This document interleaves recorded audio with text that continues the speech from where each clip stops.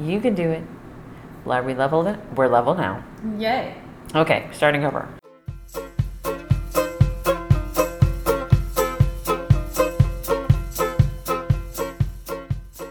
Hey there, Jolted Indian podcast listeners. It's Miranda. Pooja. And Anju.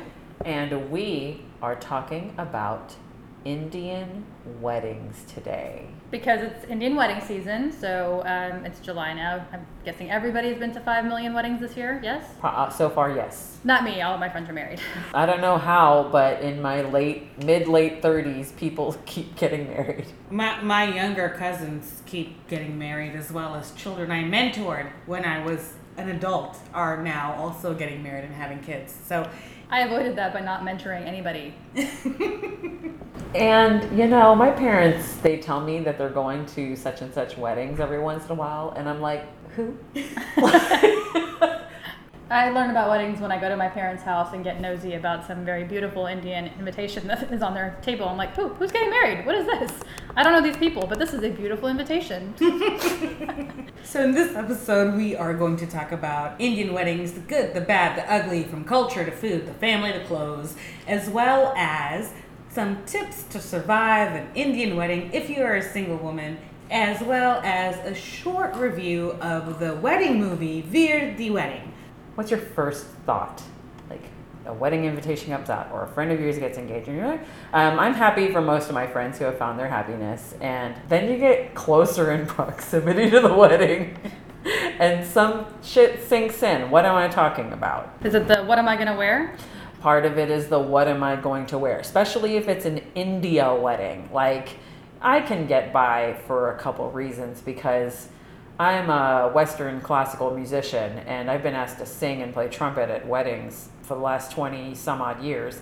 So I get away with being able to wear just black slacks and a black top or American clothes, and I don't have to go dressed to the nines, and I just kind of get away with it because the rest of the wedding is American. It's, you know, the most Indian aspect of it may be that the girls are wearing saris, but like I still wear my concert black. When I hear the word wedding, I think of, Indian wedding, I think of a couple things. Who is it? And do they have good taste in food and music? Because that also determines whether or not I go to this wedding. I ask those questions because I have I have a list and ranking system as to determine whether or not I'm going to go to a wedding. I love going to family weddings on my mom's side. I didn't grow up around them, so every chance I get, I want to go to one of their functions. If I'm going to a very close family wedding, I will dress not as fancy because I know I'm going to be expected to help, which I don't mind doing because I feel that's part of the gift of family and weddings and things like that, being part of that tradition in that way. Or is it one of those occasions where you can get away with being more modern than Indian? If it's an Indian wedding, I have one thing I need to be concerned with, and that's, you know, I'm going to wear a sari. I'm probably not going to wear, am I even saying this right? A salwar? Anyway, so like, I'm not going to wear a salwar. I have a tattoo. Part of my Indian wedding nightmare since 2006, and there's been a lot of weddings since 2006, part of my Indian wedding nightmare has been covering the tattoo that's on the backside of my rib cage on my right side. Oh, so below. Right, just below the sari blouse line. Every wedding. Didn't think that through, obviously. I did not care, but I got this tattoo, and it's below, it starts above the sari blouse line, ends below the sari blouse line. And so, surprise, Mom, if you're listening, I've had to not only pack the sari, and you know, what if they like measure me, and like I had to make sure that I had a tank on, like a really tight tank that they can measure me with, so I don't have to take the tank off. And then I have to, the day of the wedding, when they're like, come over to yada yada auntie's house to like get dressed, or you're gonna, you know, we're gonna get dressed and such auntie is gonna help you. I have to, like an hour in advance, go to the bathroom, get all the concealer out, Cirque du Soleil fuck up my body and twist so that I can put makeup on this really fucking awkward backside of my body. I don't go overboard. Like, if my bra covers it, my bra covers it. But there is this giant area that's not covered by that. And then, okay, it's India or it's Texas. And what happens in those two places? You sweat. You sweat. So it's not just covering it up. You have to powder that shit down and make sure that it stays covered the whole time. When the auntie is wrapping the sari around you, you've got to place your elbow right where she is so that the tattoo stays in the shadow of your elbow. Because what if she's looking? You know, they're pleating, they're looking. You know, when you put on a sari, you're like, there are certain details that must not go overlooked, and the pleats are a big fucking deal. So I just I do the twist. I do the twist. The tattoo twist. The tattoo twist. And then the wedding happens, and there's a way to wrap a sari where you can like have that whole area covered, but it's putting on the sari that's dangerous. And then guess what? You take the sari off and wet what's on the sari? Fuckload of makeup. So when you give your sari back to your mom, before that happens, you're in front of the sink, just rubbing that makeup off of your fucking sari. You hand it back to your mom, and your mom was like, "What happened here?" I'm like, "Oh, I don't know. I sweat a lot." I would like to call back on our episode about lies. We are masterful liars for a reason. That is a very impressive multi-pronged lie. Thank you. And so this is what I'm concerned with when it comes to clothes at a wedding. I don't know if y'all have similar or strange stories surrounding clothes. I don't have a tattoo. I have cousins who have tattoos and have had this situation. So what else are we concerned with when a wedding comes along? I don't know about you, but the gift. How many weddings have we all been to? How many gifts have we bought? And how much money do you think that accumulated up to? Well, if we're talking about Indian weddings, there's no gift buying, you give cash. And that's cultural. I mean, we're talking thousands since you've had a job and been working now. And trust us, friends, we are coming for our reparations on that eventually. But going back to the tattoo thing, I'm quite the opposite. I have a new tattoo. It is about a foot long, and it's on my thigh. But that's a recent tattoo. But I have a tattoo on my shoulder, on my right shoulder, that I've had for about 15 years, 17 years.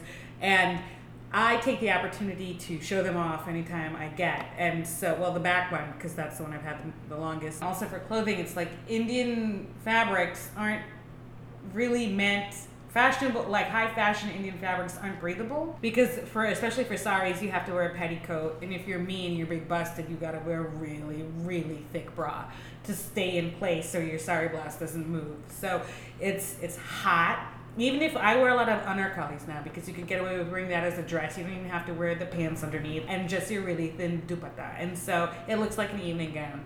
It's breathable. Get them without sleeves. You're good to go. Let's talk about, I want us to talk about the different rituals, because you guys are Christian and I'm Hindu. And I don't know about a Indian Christian wedding, like what are the rituals I've attended, but like to me the ceremony itself read Catholic, but I don't know what your other pre-wedding traditions are. Well, it's not as fucking cool as a Hindu wedding, that's for sure. And most of the pre-wedding rituals that happen, like I think a lot of Indian Christian weddings that happen have, like the mix of Indian culture in it. Like they'll have the where, the girls they get together, the mom comes in to says a prayer or something. I don't know exactly what the Indian Christian traditions are, but they're, a lot. I remember when my cousin got married in India, we all met at my grandmother's house, and I was there with the male, like the groom. And they have their pre-wedding rituals. I just don't remember it being as distinct or as gorgeous as the henna and the traditions that you see on freaking Monsoon Wedding, They do have their traditions. I'm just too shitty to know what those are. Same. There definitely are traditions for both the bride's side and the groom's side the day before the wedding. Again, too shitty to actually know what they are. We're going to ask. As for the actual wedding itself, it's pretty much just a standard Christian wedding, except for there is the giving of the thali, which is the gold pendant, which is strung with string from the wedding sari, which is the other big tradition. So there's the wedding sari that the groom gives to the bride during the wedding, and then there is the pendant that is tied around her neck with with threads from the sari. And sometimes the tali is like a gold chain with a leaf. You know, like it's a, Right. Well, they replace the thread with a the gold gold chain, chain, right, they after the replace it, ceremony. yeah. But during the ceremony, it's supposed to be tied with the thread from the sari. Okay, I learned something new. Then there's Literal tying of the knots. and then there's the mantrokori. The mandaroti is the wedding sari. Yes. Okay. And that's put on the head of the bride Yes. during the ceremony. And you know what? Which symbolizes the husband's ability to care for to provide for the wife. Yeah. And then I think we have before the wedding, the engagement's not some like, oh, she said yes. It was not that in the Christian Indian culture. The engagement, in fact, my cousin got engaged recently, and my parents are in India right now, and they're sticking around longer because he got engaged, and they're going to be able to attend his engagement. So there's a formal engagement party. There's a ceremony. It's a ceremony, in yeah. the church. Mhm. It's basically a pre-wedding wedding. A pre-wedding wedding, that's right. And in some cases, they just make, my brother had his engagement, so on and some such, happen at my sister-in-law's house in Pune. And that was a few days, before the wedding or whatever. But he already asked her to marry, and he already got the ring and stuff. Like, I don't remember the exact details of everything, but we were there because they were getting married. So it's kind of silly that the engagement happened after we already decided the marriage is happening. I just think that's funny. And then after that, there's a banquet, and we could talk about Indian cultures versus Western cultures, but really, we get the shit end of the stick in the Christian wedding business. Our shit's just not as fun. Tops. The one thing I'll say I love about Indian weddings in India is back in the 80s. A full 3 decades ago, y'all. Back in the day. Fuck you. Fuck you for that, though. In our version of old school, because there are some people who say old schools before that. So in our old school, you would have the banana leaf and I forgot what the term is for the many, food dips around. Shitty Indian, I don't know. I think it's also called, hold on, Uncle Google. Boom shakalaka. Indian name for a round platter used to serve food, and there'll be a selection of various dishes which are served on a platter. Wow. Tali is all over this wedding business here in the Christian business. But like they'll have a banana, they would have a banana leaf, and I remember sitting on this long table with friends of my relatives, and everybody'd be eating, this wonderful Indian dish on a leaf, and everybody eating with their hands, and then they saw how slow and sad I looked, so then they would hand me a fork. I think I told you all that story before. Because in Indian weddings, at the reception, people eat, but it's a buffet, but people also eat in shifts because there's so many people and there's only so many tables. So you can't be slow, Miranda. Yeah, you gotta be fast. You gotta vacate your spot for the next person. I was so comfortable. It was in the shade. Over to the more interesting weddings. Okay, I wouldn't say more interesting. I would definitely say probably more expensive and more emotionally laborious.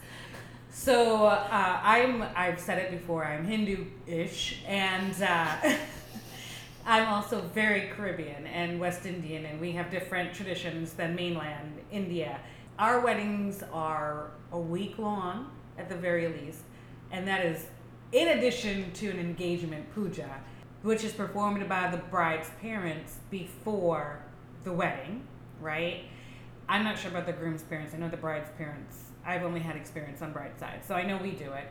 And then when the wedding gets here, you have ritual after ritual after ritual. In Trinidad, I don't know the order of them, but here they are in randomness. One is where the bride's mother bathes the bride. And in Trinidad, we do that with your clothes on, because that's weird. You're a grown-ass adult woman. When it's child bride, I can understand that. You probably could not be old enough to, tie a knot. And also there's this one part we call it the digdati, but it's the matikor, where doesn't matter the bride or groom, it's your maternal aunt, your biggest aunt, oldest aunt, who does the stuff for that. And that's the ceremony where you get rubbed with the turmeric, because colorism. And I do love that the groom gets the leftover turmeric from the bride. You don't get your own. You get wastes. Then there is the Sangeet night, also known as the henna night, and then there's the wedding ceremony itself. And so in Hinduism, you get married at the bride's house because there's a whole thing about the woman leaving her parents' house. That's part of the ceremony. She just got to the wedding, and it's already way fucking cooler than Western Christian weddings. Like, you know, I'm saying, y'all have really cool traditions. Well, the coolest part about it, I think, is just if you get there early enough, you get all the gossip about the people who are about to get there, right? Both bride and groom's family. And if you get the gossip, then you get the people coming, you hear their side of the story. It's just, for me, growing up in Texas, so cut off, I said my mom's family for so long, for like 25 years. It's just really fun to be in that environment where you're just welcoming family. Even as a kid, there's that. And then the Western part of the culture seeped in, and so we'll have the Hindu rites on a Friday, so that way it'll be a vegetarian feast because we feed you, and we also do have the banana leaf and the 7 curries and things like that you put on it. Then on Saturday we will have the liquor-filled party, and so the liquor and meat-filled party, because we're Hindus and we don't do that on the same day. Part of West Indian culture, I don't know if it translates to Indian culture because of the non-drinking, we go to our trunks a lot during the wedding ceremony. Do not listen to this, Mom, but when we were at the temple last July for my cousin's wedding, somebody was in charge of having supplies in the trunk. So you go outside the temple, get hydrated and dehydrated at the same time, and come back in and pretend nothing's wrong. So that's like, Hinduism is a bunch of rituals. You either understand them or you don't. Everything supposedly has meaning. Could just be like ownership of women transferring. To me, that's a lot of it. So I care about weddings for the party aspect. Infinitely cooler. So Agreed. just say, we do have the, like, back when I went to Indian weddings, like here on U.S. soil, not necessarily going back to the trunk, but I remember when I was a teenager and a preteen, you know, there was the meeting, and this wasn't necessarily at weddings, but there was the early exit / sit in someone's car and listen to the radio and, you know, listen to whatever Casey Kasem, like, top whatever was happening. But I don't know if that, you know, I don't know that we had like a drink at the trunk situation. Indian people, maybe I was unaware and this was happening anyway, like, because that's entirely possible. I wasn't cool enough to be invited to the trunk. I feel like most Indian kids weren't. I think we were all too scared to be cooler than Too scared to get caught. Too scared to get caught, right? Now we're adults and we have to, well, there's the labor of getting ready. There's a labor of, for you, Pooja, like taking care of a week's worth of wedding events. That's why I always have to know who. To decide if you're going to give that kind of effort. Okay, so can we talk about gifts? Can we talk about the economic impact it has on this single mid-late 30s woman when everyone's getting married? There's the gift, and then in some cases there's the travel, there's the hotel, transportation to and from the airport, things like that. Talk to me. There's not just the gift. There's the gift for the engagement party. There's the gift for the bridal shower. There's the gift for the bachelorette party. There's the gift for the wedding. So what has turned into let me show up and give you cash so you can do something with it has turned into you get 4 things out of me, including my time, right?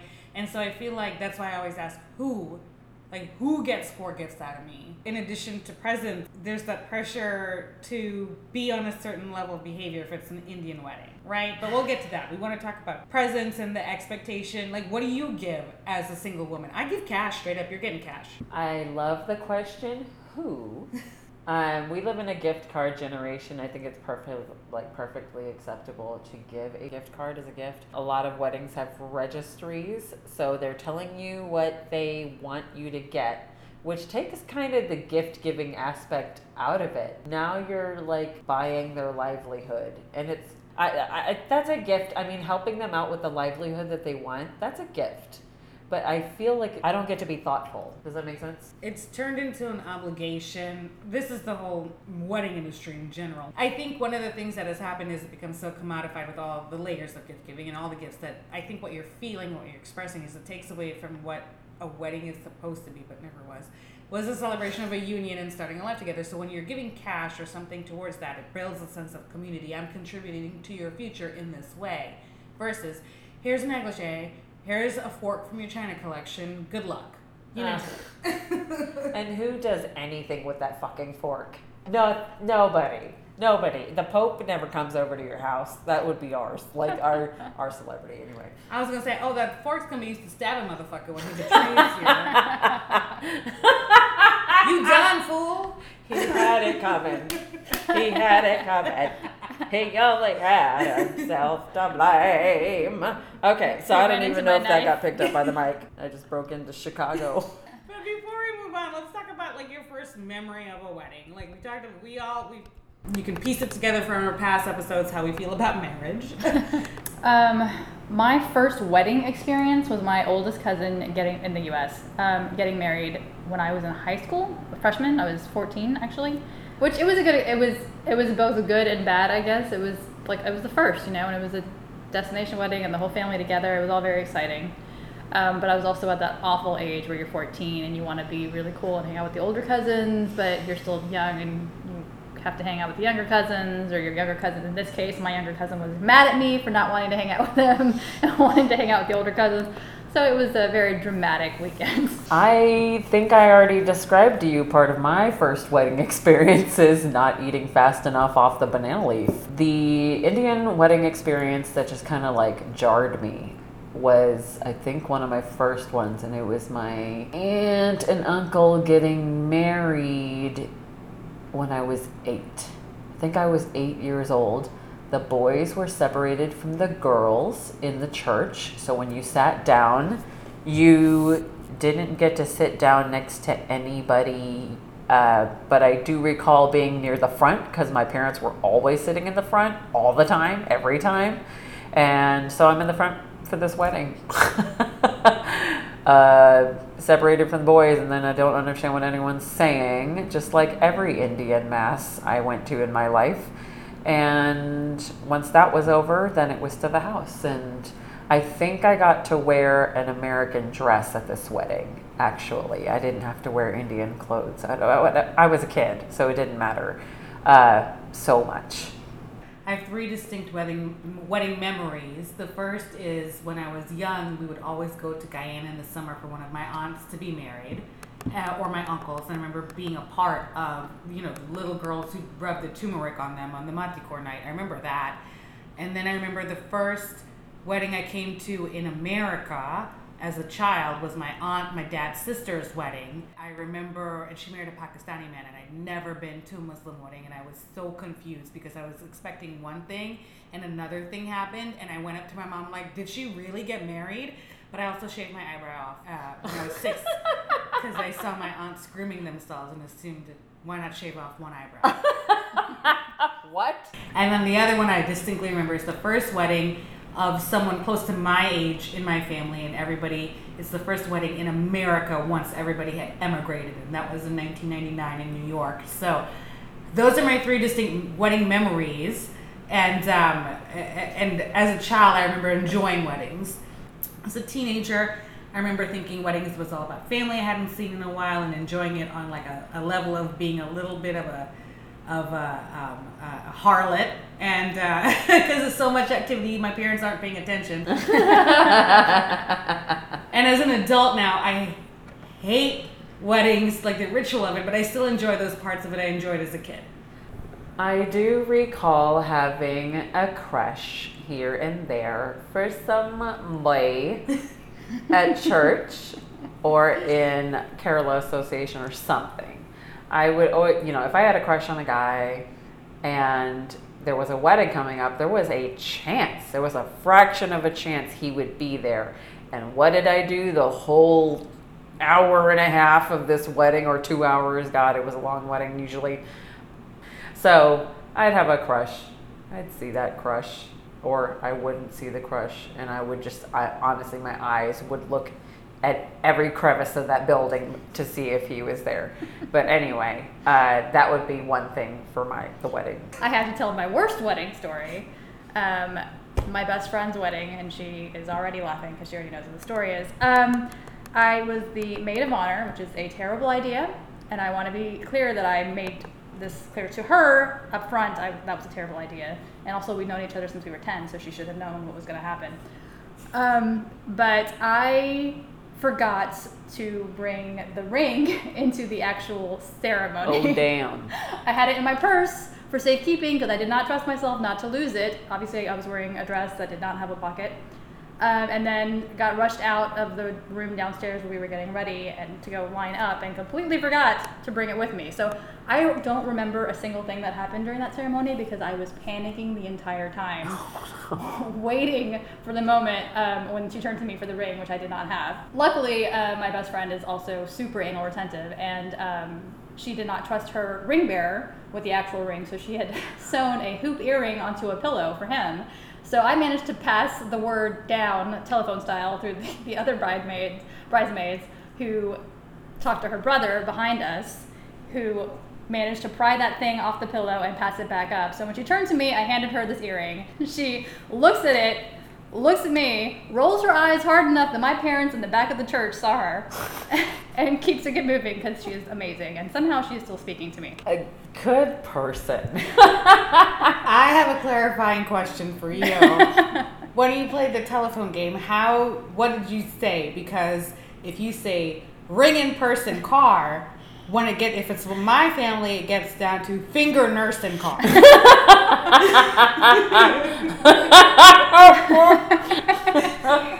That is vulgar. What are you guys doing? I'm just saying that's the nature of the telephone game. I don't think there were words. There was probably, look, again, I was in panic mode, so I don't remember anything that happened or what I said. But I'm fairly certain I'm like mimed something, and somehow the other bridesmaid, who really should have been the maid of honor, figured it out and got the situation handled. How are you alive? Us. I don't know.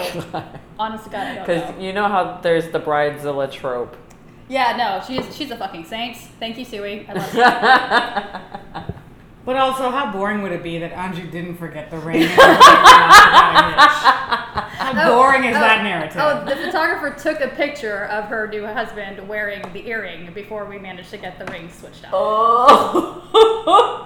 Backup plans exist for a reason.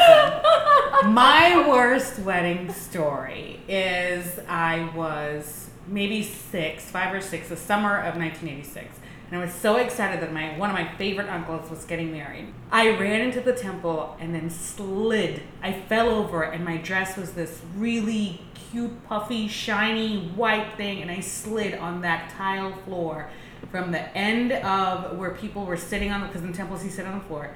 So the end of that marble floor all the way up close to where the mandap was, and the mandap is the canopy you get married under. So I slid basically 100 feet on the floor, and one of my uncles, like, you could hear him laughing across the mandir. And to this day, he'll bring it up if he sees me. So that's my most embarrassing, and ever since then, since that summer of 1986, I've fallen multiple times in public. I don't have a good story.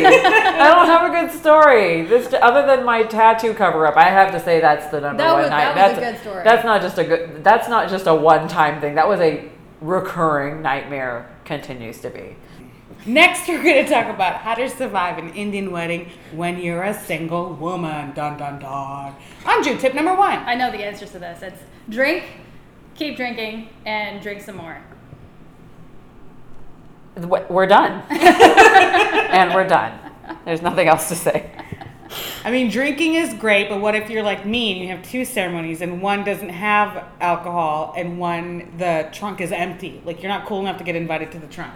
What are your tips then? Also, what if you're like 19? I think, okay. I was going to say, I think you're asking, how do you hide a flask in your sari?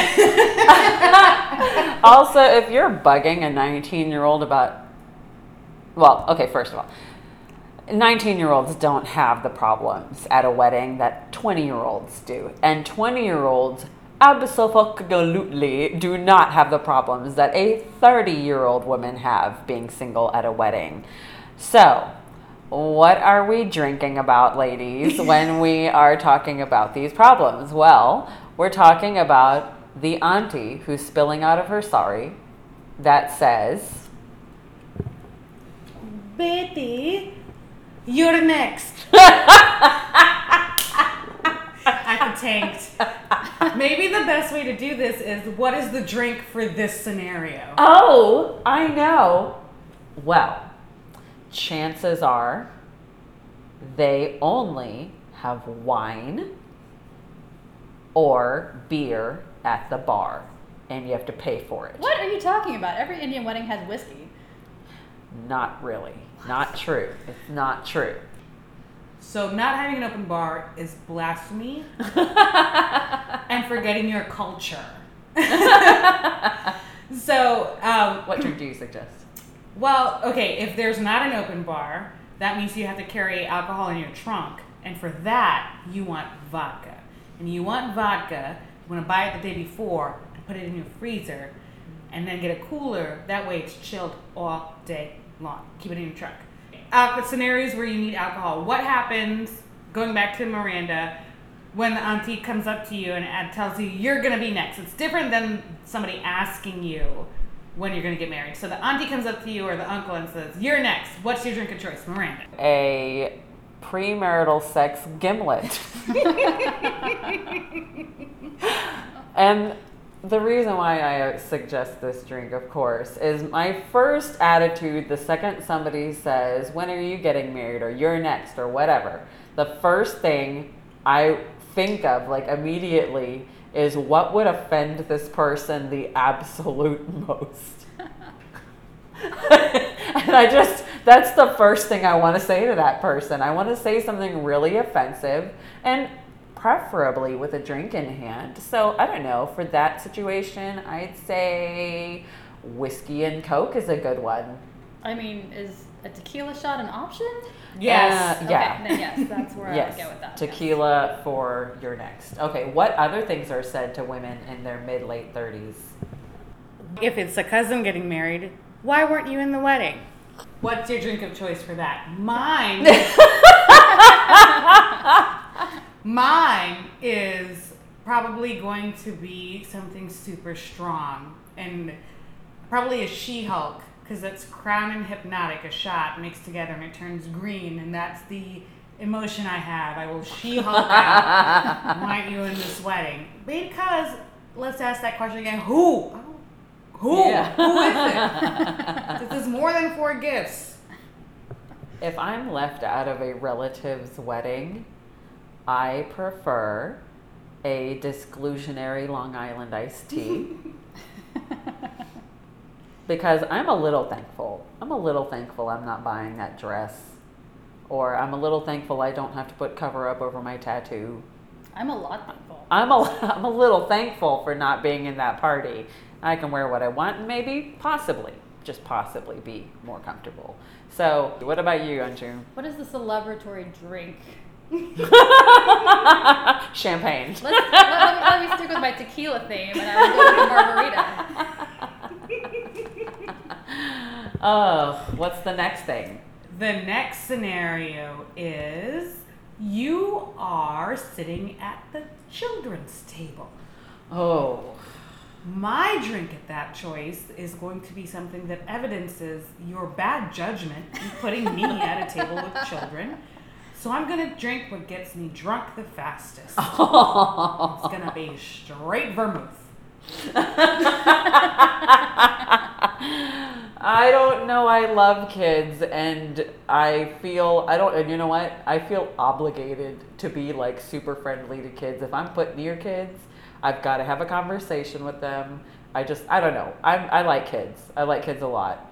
I don't want to have them. I don't want to have one. I don't ever.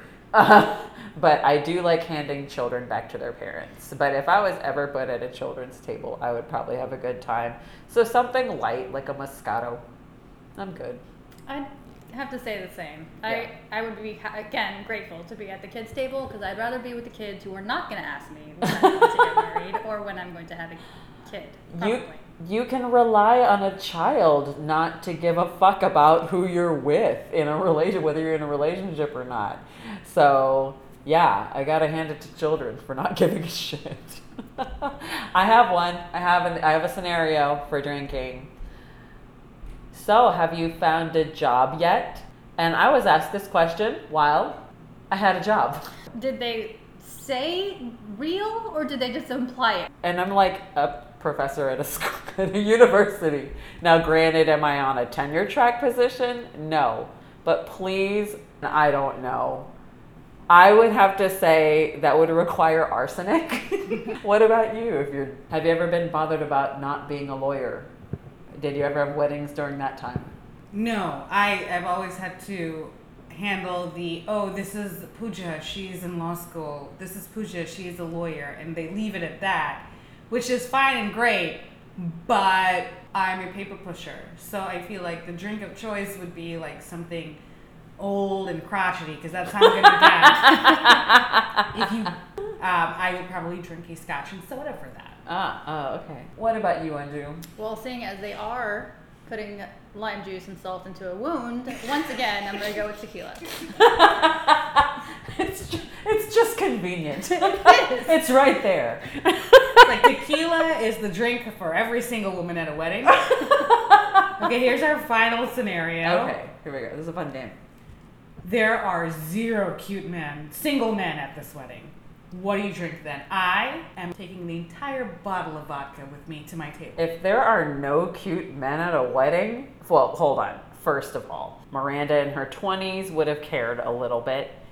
Now, when there's not a cute man at a wedding, I'm 100% content and I could drink water without ice. I could drink tepid tap water. Questionable tepid tap water. I'm 100% content with there not being a good-looking man at a wedding, but that's just me.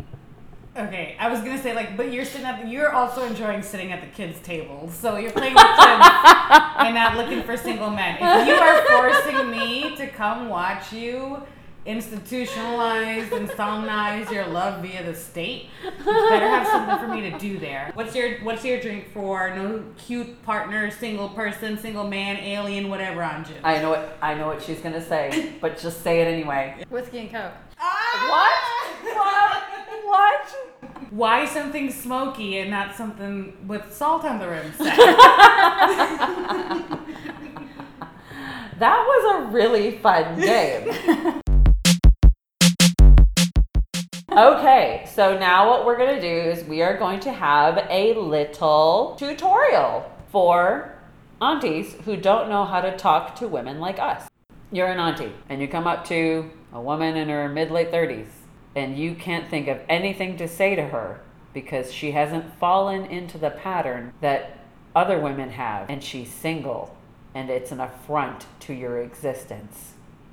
What do you ask that woman? Before you ladies answer, this is a public service we are offering you. So I hope you aunties are taking notes. What is something that you can say to a single woman? I've got one. Hello. I am going to take one from Elizabeth Gilbert. And a really great question to ask a woman in her mid-late 30s who probably maybe has a fucking life is, hey, so what are you really excited about in life right now? I think that is a great question. I would advise aunties, instead of asking, where is your partner? The preferred question is, any good trips lately? What have you been doing with your time? I love that. I love the idea that you're asking them, how is your time being spent? Because you can answer that and you can be like, oh, recently I blah, blah, blah. I have an answer for that fucking question. And not only do I have an answer, my cortisol doesn't rise and isn't suppressing my immune system and giving me cancer faster, auntie. So, I just want to throw that out there. What about you, Anju? Read any good books lately? Have you read any good books lately? I've been reading blah. Surely you are rich and cultured in reading books, auntie, right? How about this one? Would you like a drink? Okay, if an auntie said, hey, Molly, let's go get a drink, I'd be like, you are the shit! You are the shit! You're the best auntie ever! If an auntie was like, hey, Molly, we're gonna get some whiskey and Coke. Want to do a shot, Molly? Like if some auntie said that to me, I think I'd explode immediately. My brain would explode immediately. We are the cool aunties, so we are going to do that to our younger generations, right? Hey, you over here, let's get a drink. Anyway. Also, with my tattoo showing. Can you see if my tattoo is hanging out? I'd appreciate it if you check. I would say I would also be the auntie who hides your drunkenness from your family. The one time the quintessential stereotypical auntie question would be better. Have you eaten yet? That's better. That is a good question. That is a stereotypical auntie question that is so much infinitely better than asking me about whether I'm going to have a baby soon. I will say this about the wedding gift. As somebody who gets to be featured in weddings, I have had the advantage of people not talking to me about whether I'm married or not. Because what they'll say to me after is, oh, I loved your singing, or oh my gosh, I didn't know you were a singer, or oh wow, it's so great that you're still doing this. Or they'll say something like, oh, I really enjoyed when you blah, blah, blah. So they'll make something I did in the wedding their conversational starter, which I've got to say is a huge advantage aside from not having to buy a gift. And so I recently, which is fun, I recently went to the wedding of my prom date. They asked me to sing for their wedding, and I did. And I did get mostly approached about my singing, or people talked to me about my singing. And we talked about where we are as people, and a lot of people asked me about career. And it was right when I was making a career change and looking for other work. And so that was the conversation. What I had with a lot of people was about my career moves and what we're doing. And they were talking to me about their career moves. So that was pretty neat. And the few aunties that did bring it up, I got to say this. When are you going to get married? I just plainly said, you know what? I'm just not interested in it. I'm just not interested in getting married. Okay, what's the deflection if the auntie says to you, my nephew is here, do you want to meet him? Or my niece is here, do you want to meet her? Easy. I'm so sorry. I really have to use the restroom. I'll be right back. Avoid them like the fucking plague. That's what I suggest. I do feel like just straight up saying I'm not interested in getting married is a really excellent deflection because it will kill any conversation you are in. Like they have no idea what to say. They don't know what you're a defective Indian, right? You don't care about getting married, and you know what? In the back of their mind, they're thinking tax benefit, right? You want to become? Are you ever going to be a 6-figure household by yourself? I feel like you can see the red alarms going off in their head. Exit, find an exit. Yeah. And when I get asked that question, it's like, oh, the people I can see in their face before they even finish asking the question, like, oh shit, we asked the wrong person to ask. When are you gonna get married? You got an orphan for me? Because I don't want no mother-in-law. And I say that and look at them in the eye. Auntie, if you're thinking in terms of capitalism, or if you're thinking in terms of earning potential, the question should be, Molly, are you considering how Social Security is going away and that the problems of inflation and how you're not going to be able to retire the way you want? Then I'd be like, oh, fuck, Auntie, let's talk about that shit. So, to summarize, our tips for surviving a wedding are drink, surprise, have some sort of life change that you can talk about, offer a service at the wedding that you can talk about, or find a way to kill the conversation immediately and exit. Yes. There are ways that you can handle a wedding. We do have smartphones, so you can keep yourself plenty occupied if you're having a god-awful time. But drink. Maybe be rude. After drink, you're definitely going to be rude. Tell aunties that you don't care for marriage. If you're anything like me, have fun with the kids or don't. This would be a good starter episode for my mother, let me tell you. All right, moving on. We are going to talk about the wedding movies that we've watched. Of course, we watched one earlier this season, Monsoon Wedding. It was wonderful, but another one has come out recently that has caught our attention. What am I talking about, Pooja? You are most likely talking about Vir Di Wedding, which came out on June 1st of 2018. It is, and I'm going to read from Wikipedia here and then IMDb because the summaries are kind of different. So from Wikipedia, Veer Di Wedding, translation, Brothers Wedding, is a 2018 Indian Hindi language female buddy comedy film. And then the IMDb summary is all of one sentence. 4 girls on their way to find true love discover that friendship this strong has its consequences. Now, that is wholly inaccurate because I saw the movie. That does not represent what the movie is. And just for those of you who care, the movie cost $6.3 million to make and thus far has grossed $21 million. But critically, not doing well. And we talked about in an earlier episode about which critics we are going to listen to. And we've also talked about Hindu nationalism and how misogyny runs rampant in Indian men's perception of women, at least in India, from what the media portrays to us. If you listen to our Desi News episode, we mentioned how everyone's grandmother went to see this wedding, apparently, on Twitter. And so people were copy and pasting, basically spam on Twitter, or they were being a bunch of human bots. Trying to get people to stir up controversy about the film. But so, Anju, you've seen the preview. What did you think? It looked great. I wanted to watch the actual movie, but I didn't get to because they weren't showing it in Austin. I also tried to go see the movie, and when I checked to see showtimes, the last showtime in our area was happening at that very moment. Yeah, it came out June 1st, and it's when we are, for timestamp reasons, this is mid-July, so it didn't make it in the theater that long.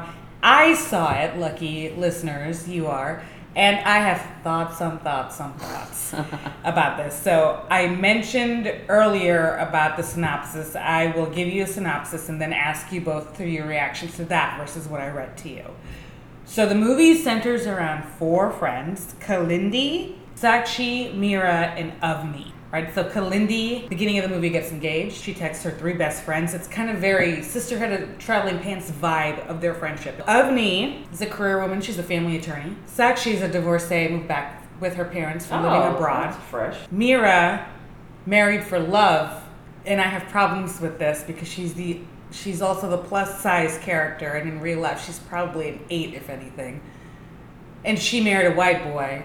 The implication being if you're fat, you can't marry within the culture, right? The word gets out that perennially always wanting to be single Kalindi, and you'll find out, spoiler alert, that she wants to be single because she witnessed her parents' very rocky marriage. So you all come back to India. They all come back to India for a very quick engagement and marriage, right? Because you mentioned, like I mentioned earlier, Kalindi has a limited family, so she can get this over with. Things get complicated. Her and her dude semi-break up. And the other girls have stories in there as well about their own proclivities, their coming of age, their resolution to perceive the problems. And so the trailer, they say fuck all the time. It looks like a Bridesmaid-esque / Hangover Indian version of those movies combined. I went into it thinking, oh great, this is going to be a raunchy girls trippian comedy. It wasn't that. And I'm not necessarily disappointed. What I want to talk about are the character introductions themselves. Oh. Okay, so Kalindi, our star, Kareena Kapoor. She's introduced with her boyfriend proposing to her on this beach at the Bondi Fest. And she hides in a porta potty. So it's like this moment where a woman is dealing with actual trauma surrounding marriage is like subliminally exchanged with potty humor, kind of. Because she has the porta potties is the only place where she can get privacy. She's in there like, why the fuck do you have to do this? Why do you have to ruin it? They're living together in Australia. They're happy. And she's like, why the fuck do you have to do this? And I'm thinking, yeah, why the fuck do you have to do this? Movie over in 5 seconds, right? But she says yes because she loves this motherfucker, right? And so, and by the way, I don't remember the guys' names in the movies because that's one of the great things about this. It's like, it's not really about them. Like, they're forgettable. They're attractive. They fill the role. They're eye candy. I'm sorry I don't remember your name, actors. We'll put you in the show notes. But the women in this movie... No, we won't. Well, we'll put the link to IMDb. No, we won't. Our Brown Brothers, we will. Okay. Then you are introduced next to Avni. who is also in India, and she's specifically a family law attorney. And how you are introduced to her, she's in court, and she's representing the man in a divorce, and she's just like pointing the woman out to be like just there for alimony. So it's like, oh, she's a ball buster. We got it. And then you have Sakshi, who's a divorcee, and you're introduced to her because she's coming home from drunken nights of hedonism, I assume, go girl, at clubs in India, right? And her story's the most ridiculous and so Indian at the same time. I will spoil it for you. And then we meet Meera, who is the woman who married a white man and moved to her. We find out immediately her father doesn't speak to her. She's had a baby now. If you haven't guessed, they reconcile at the end because the father shows up at the wedding and finds out his grandson's named after him. Then you're stupid. Or not familiar with the tropes of Bollywood movies because you are a shitty Indian. Right. So Avni wants to get married, and Avni goes on arranged dates, trying to please her mother, and her storyline ends with, in the end, she's like, Mama, I ain't got to do this. Fuck off. Her storyline is the weirdest of all because it's that woman who's trying to be okay with being single, but at the same time, I'm okay with being single, but I want to get married to please somebody else. And her storyline's not really resolved. That's her outcome. And Sakshi, they did my girl dirty. Okay, so she is a divorcee, moved back from England to India, living with her parents. She parties all the time. Her family's rich. She spends a lot of money. Sakshi got divorced.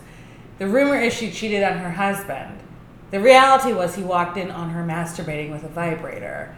And because his masculinity is very fragile, he pitched a fit. And she was like, you know what? Out. And she was ashamed to tell her parents that she accepted the role of harlot until like push comes to shove. Like they all have a falling out at the end of this. All girlfriend movies have to have, right? You always have to have a fight.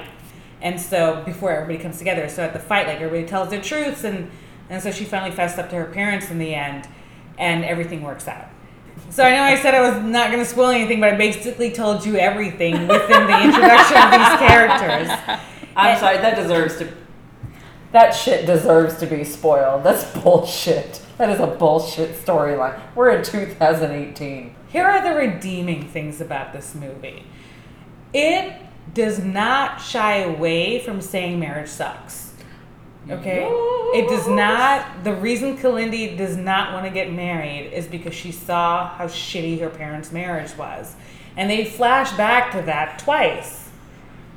The other thing to give it props for is her uncle and her mother's brother is gay. And they don't shy away from showing him in a loving relationship. Now, as with the women, the gay man in the movie is played to a flaming stereotype where he's delicate and wrists and legs crossed and does the tut-tutting. He's Cam from Modern Family. Okay. Asexual, right? However, like, they show same-sex love never negatively in any aspect of this movie. Even the shitty dad was just like, you're like my brother in the end when they make up. I'm spoiling everything. The other thing is to watch the extended, how they fit in Bollywood song in this movie is genius. It's a fun movie. It's out of theaters now, which is perfect. It's fun to watch at home. Maybe have a game night, a movie night, check it out. But I think there's a long way to go because the women were presented as stereotypes. Meera, she's the plump one. At one point, there is body shaming in this from her friends, not the aunties. But they catch themselves and they're like, hey, no body shaming. And that's it. Yeah, that did it. And then Avni, she made it forward by eventually standing up to her mom and saying, look, marriage is what you want for me, it's not what I want for me. And then Kalindi eventually realizing that love transcends all, and so therefore marriage will fix it. I'm not sure. I don't know where to pivot from that since I'm the only one that saw the movie. Well, it's refreshing to, hear about an Indian wedding, regardless of the fuck-ups of the movie. I think it's nice to talk about Indian weddings and movies that include Indian weddings. All right, so we have packed a lot into this episode. Our last one, guys, is our big bonus episode for you. Like a bonus. Super packed episode of the Jilted Indian podcast to wrap up this season. This has been Anju. Miranda. And Pooja. And for perhaps the final time in season 2, we came with love and courage. And we hope you go in peace and power. Bye! Goodbye. Bye. Although we've come To the other end of the road. end of the road, end of the road.